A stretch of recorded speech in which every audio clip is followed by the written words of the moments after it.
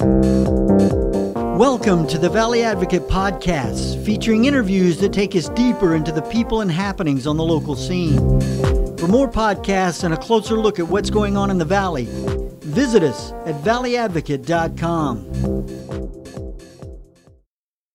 Hello, welcome to the Valley Advocate Podcast. I am Dave Eisenstatter, editor of the Valley Advocate, and I'm here with Karima Risk, one of our O Cannabis columnists, and just cannabis extraordinaire. Welcome. Glad to have you here. Thank you so much. It's my pleasure to be here.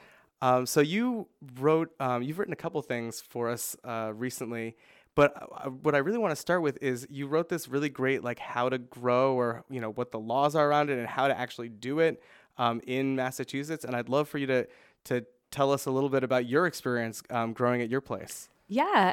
Well, that article entitled How to Grow Your Weed Outdoors was a wonderful opportunity to see what it's like to be a consumer in 2019 and to exercise our new legal rights to grow cannabis outdoors. And so I got to talk to a few experts and go through the process of purchasing the materials. I have my babies, my little ladies, growing in my basement. They're little guys right now, or gals, I should say. And it's the female part of the plant. It is the female that we do want, that side of the gender spectrum. But then, and then also outside, I have one clone someone has since gifted me, and that fella or lady is now outside. Okay, awesome. Yeah, and I don't know. I mean, I feel like a lot of people maybe are interested in growing their own weed or, exercising that legal right, but maybe they don't know how to get started. Like, what would you say to someone like that? Sure. Well, I think the best thing is just to jump in wherever you're comfortable. If you've ever grown a little plant as a school project or even in your yard, it's just as simple as putting in a seed and getting the water started, really, or pouring in the water and putting in soil. So I think that's the basic thing, is just kind of getting over your fear of like, oh, this is so complicated, and it's really not rocket science. The other thing is sourcing seeds. It's a little bit hard right now because not a lot of retail stores, no licensed cannabis retail stores currently carry seeds for sale.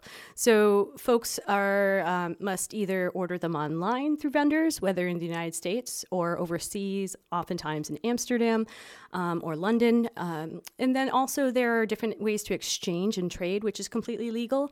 Places, some of the trade shows and Harvest Cups are a great place to go. We have an annual Harvest Cup in Worcester. So look for the name Genetics. That's usually a cue. In the article, I made a few recommendations passed on to me. Another recommendation is, if you can, try to go local, because the plant will be known to grow locally, and or the grower will have detailed information about what the climate is like around here. And also supporting the local economy is really important too. Yeah, I remember one, I think Facebook commenter on your piece was talking about how, oh man, back in the day we would curse out whenever there were seeds in what we would buy, and now they sell for like $10 each or something. I wish I had saved all those seeds or something. Just kind of interesting how things like turn around like that. That's a great comment, and it was back in the day. You get a baggie and it'd be seedy weed, and you could plant it and see what happens. Today, the seeds they sell, they retail for approximately $10 for $100 or $10 for one. Usually you have to get them in 5 or 10 packs, but they're much more highly specialized. Oftentimes they're feminized, so that takes the guesswork of knowing if you have a male or female plant. You will know exactly the strain and oftentimes what the properties are that come with it. Also ratios, if folks are interested in CBD and want maybe less psychoactivity, they can customize the type of experience they want through the strain selection. And CBD, could you talk a little bit about what Absolutely. that means? So cannabidiol, or CBD, is a compound or cannabinoid found in cannabis. And cannabis has many. The most prominent and the ones that occur in the greatest concentration are THC and CBD. CBD tends not to have as much of a psychoactive effect, although it can be very calming. And sometimes that in itself can be a little bit of a euphoric relief. But in general, it's been found quite safe and tolerable.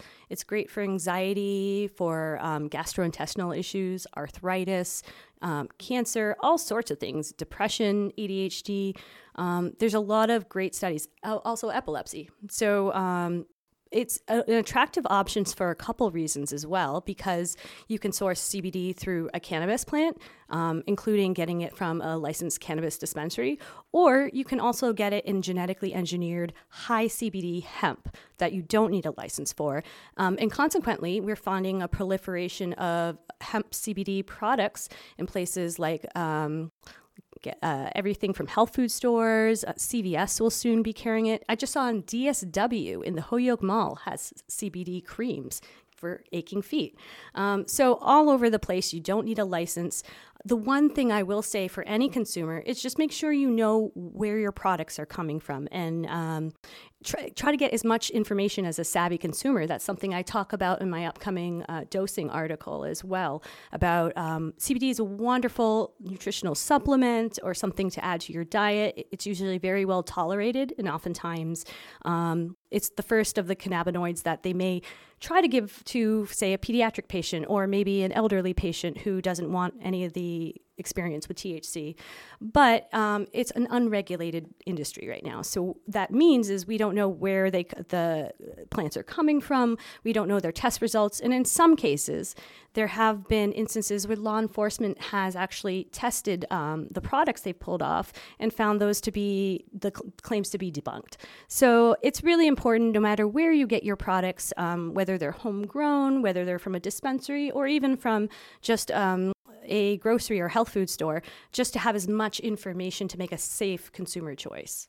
Yeah, and I definitely want to come back to talking about dosing again, but I want to return to just growing your own outside. And so once you get those seeds and you're off and running, do you find that it's a particularly easy or difficult plant to work with compared to, say, peas or other things you might be growing in your garden?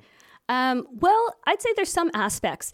In general, it's a weed, so have faith, it will grow, and it will grow pretty well. But that said, there are some special considerations.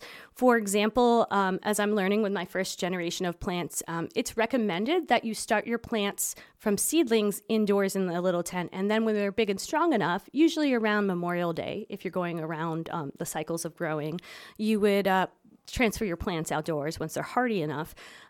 So the element of kind of growing with a 24-hour lamp and think about water is a little bit, those are a few more variables, a little more complicated. But that said, it really isn't. And I also find it's kind of a wonderful, holistic kind of growing environment. You know, some people get into their gardens and have nirvana, find peace and inner peace.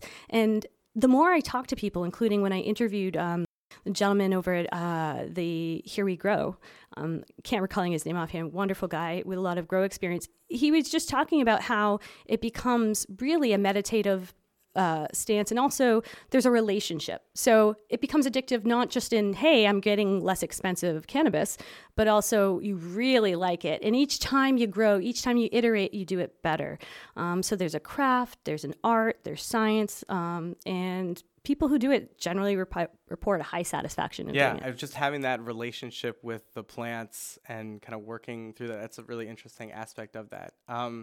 So you're not anywhere near harvest yet, are you? No. So what's kind of the time cycle of planting the seed, and like how long does it take to grow and all that? Sure.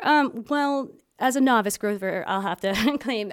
So they're getting, my little guys, or gals, I keep calling them guys, they're getting big enough to finally get outdoors. So I need to go plant them. They're straight enough. They're about yay high. Yep, about like a foot. Yeah, about give or take. And soon I'm going to have them co-mingle, which I'm really excited about. In my garden, it's not going to be isolation, and I'm really excited about the living natural soil elements. For example, having ladybugs and worms and natural organic additives that can help improve the environment as a whole ecosystem, kind of integrated with my vegetables growing all around it.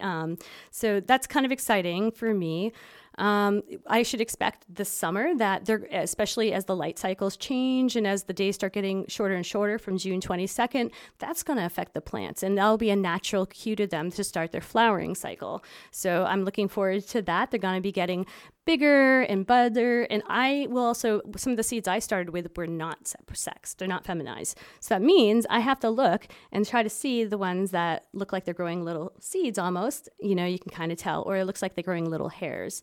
So that's like kind of another exciting way to kind of interact with a plant, is kind of find out what it is. Yeah, absolutely. And it's just a learning experience for right now, but it's really exciting to think about the added bonus, and frankly, even the value that translate if I get anything. It can, the windfall can be worth hundreds of dollars of products. Yeah. And I guess there's a few legal considerations too. I mean, there's a limit to how many plants you can grow, right? That's true. And where they That's can correct. be on your property? That's right. Absolutely. So in Massachusetts, the law is that you may have up to 6 plants per adult. And if you have more than one adult, you may have up to 12 for household. In terms of where and how, the law says you have to have it either under observation for a camera or under lock, so you can do one or the other, or if you want, you can have concurrent systems. Additionally, it can't be visible by the public without the use of binoculars or from a plane. So essentially that means you can't naturally look over and see someone's plant.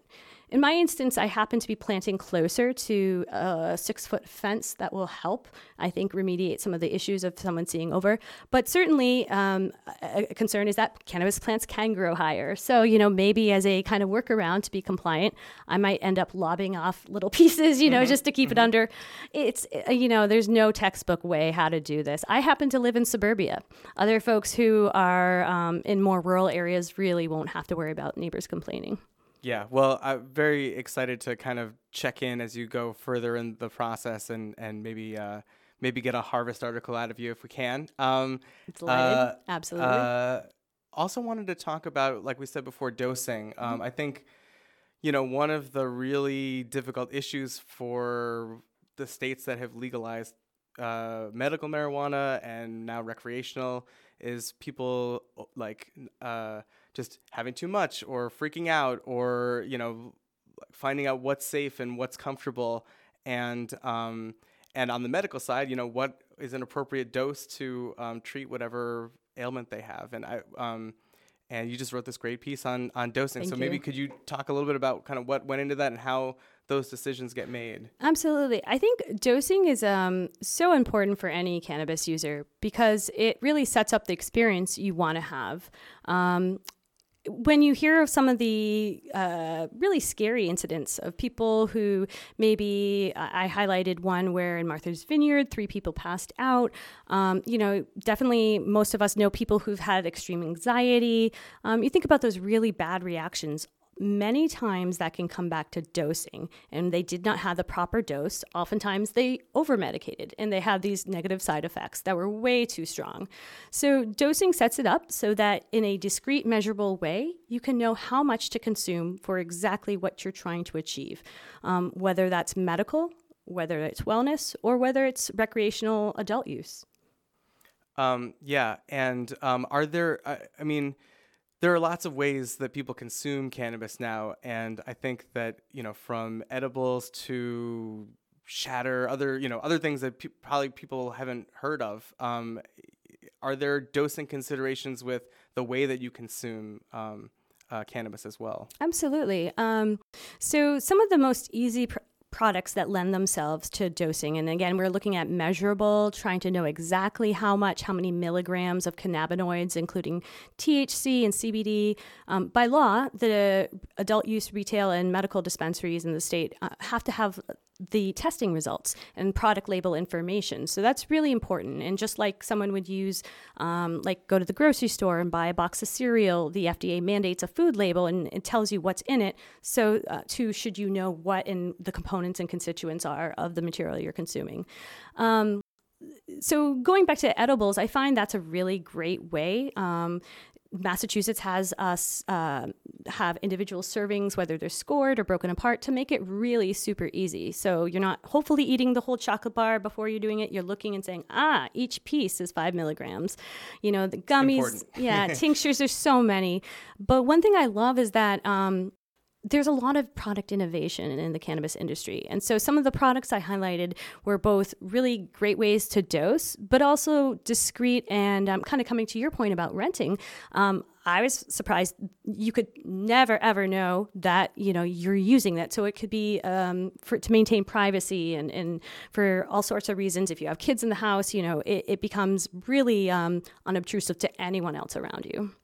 Yeah. And so I want to talk to you. So you're sort of making your way through the fledgling cannabis industry, and I just wanted to give you a chance to talk a little bit about what that experience has been like.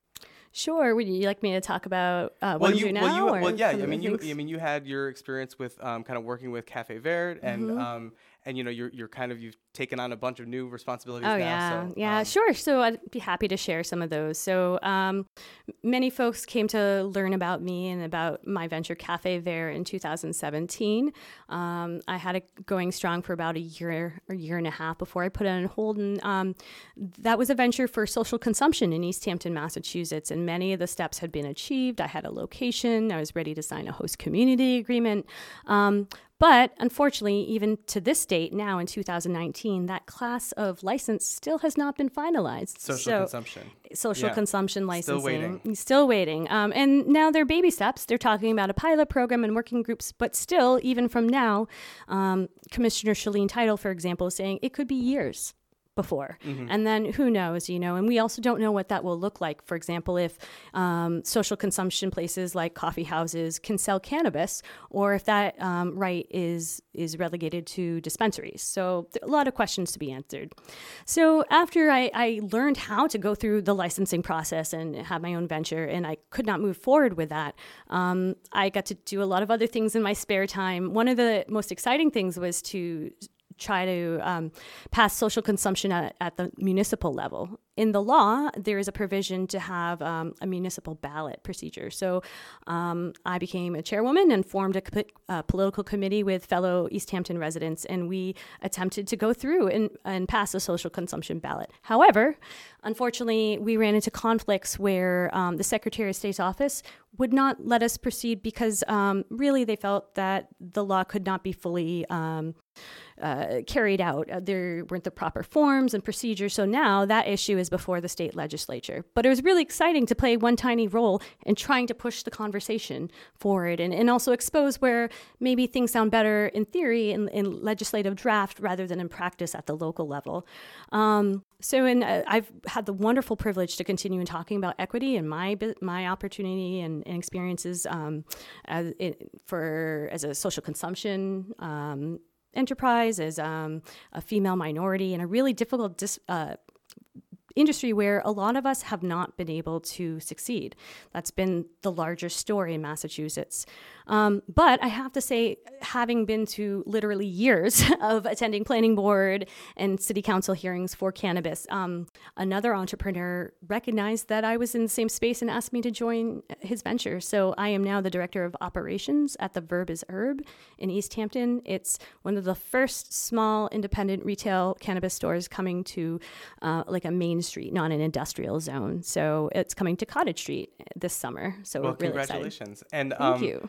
You know, to your point before, you know, do you have any recommendations about how to make the cannabis industry more welcoming to women, people of color, you know, just to improve that equity as you were talking about before? That is a really big question. It's a conversation that's going on with the Cannabis Control Commission and the state in earnest, and nobody really knows the best solution. There is a program.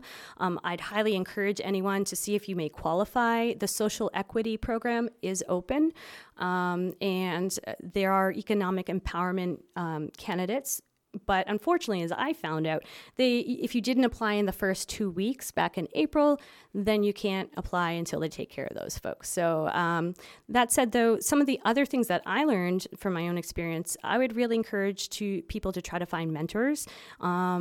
To attend. There are a lot of educational events, and there are dialogues, whether it's industry mixers or an event I'm helping to put on January 19th is the Pioneer Valley Cannabis Industry Summit.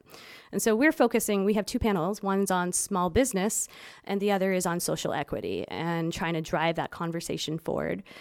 So all over the states, there are events and educational things to do, but it is really, really hard. And I'd say try to build up your support as much as possible.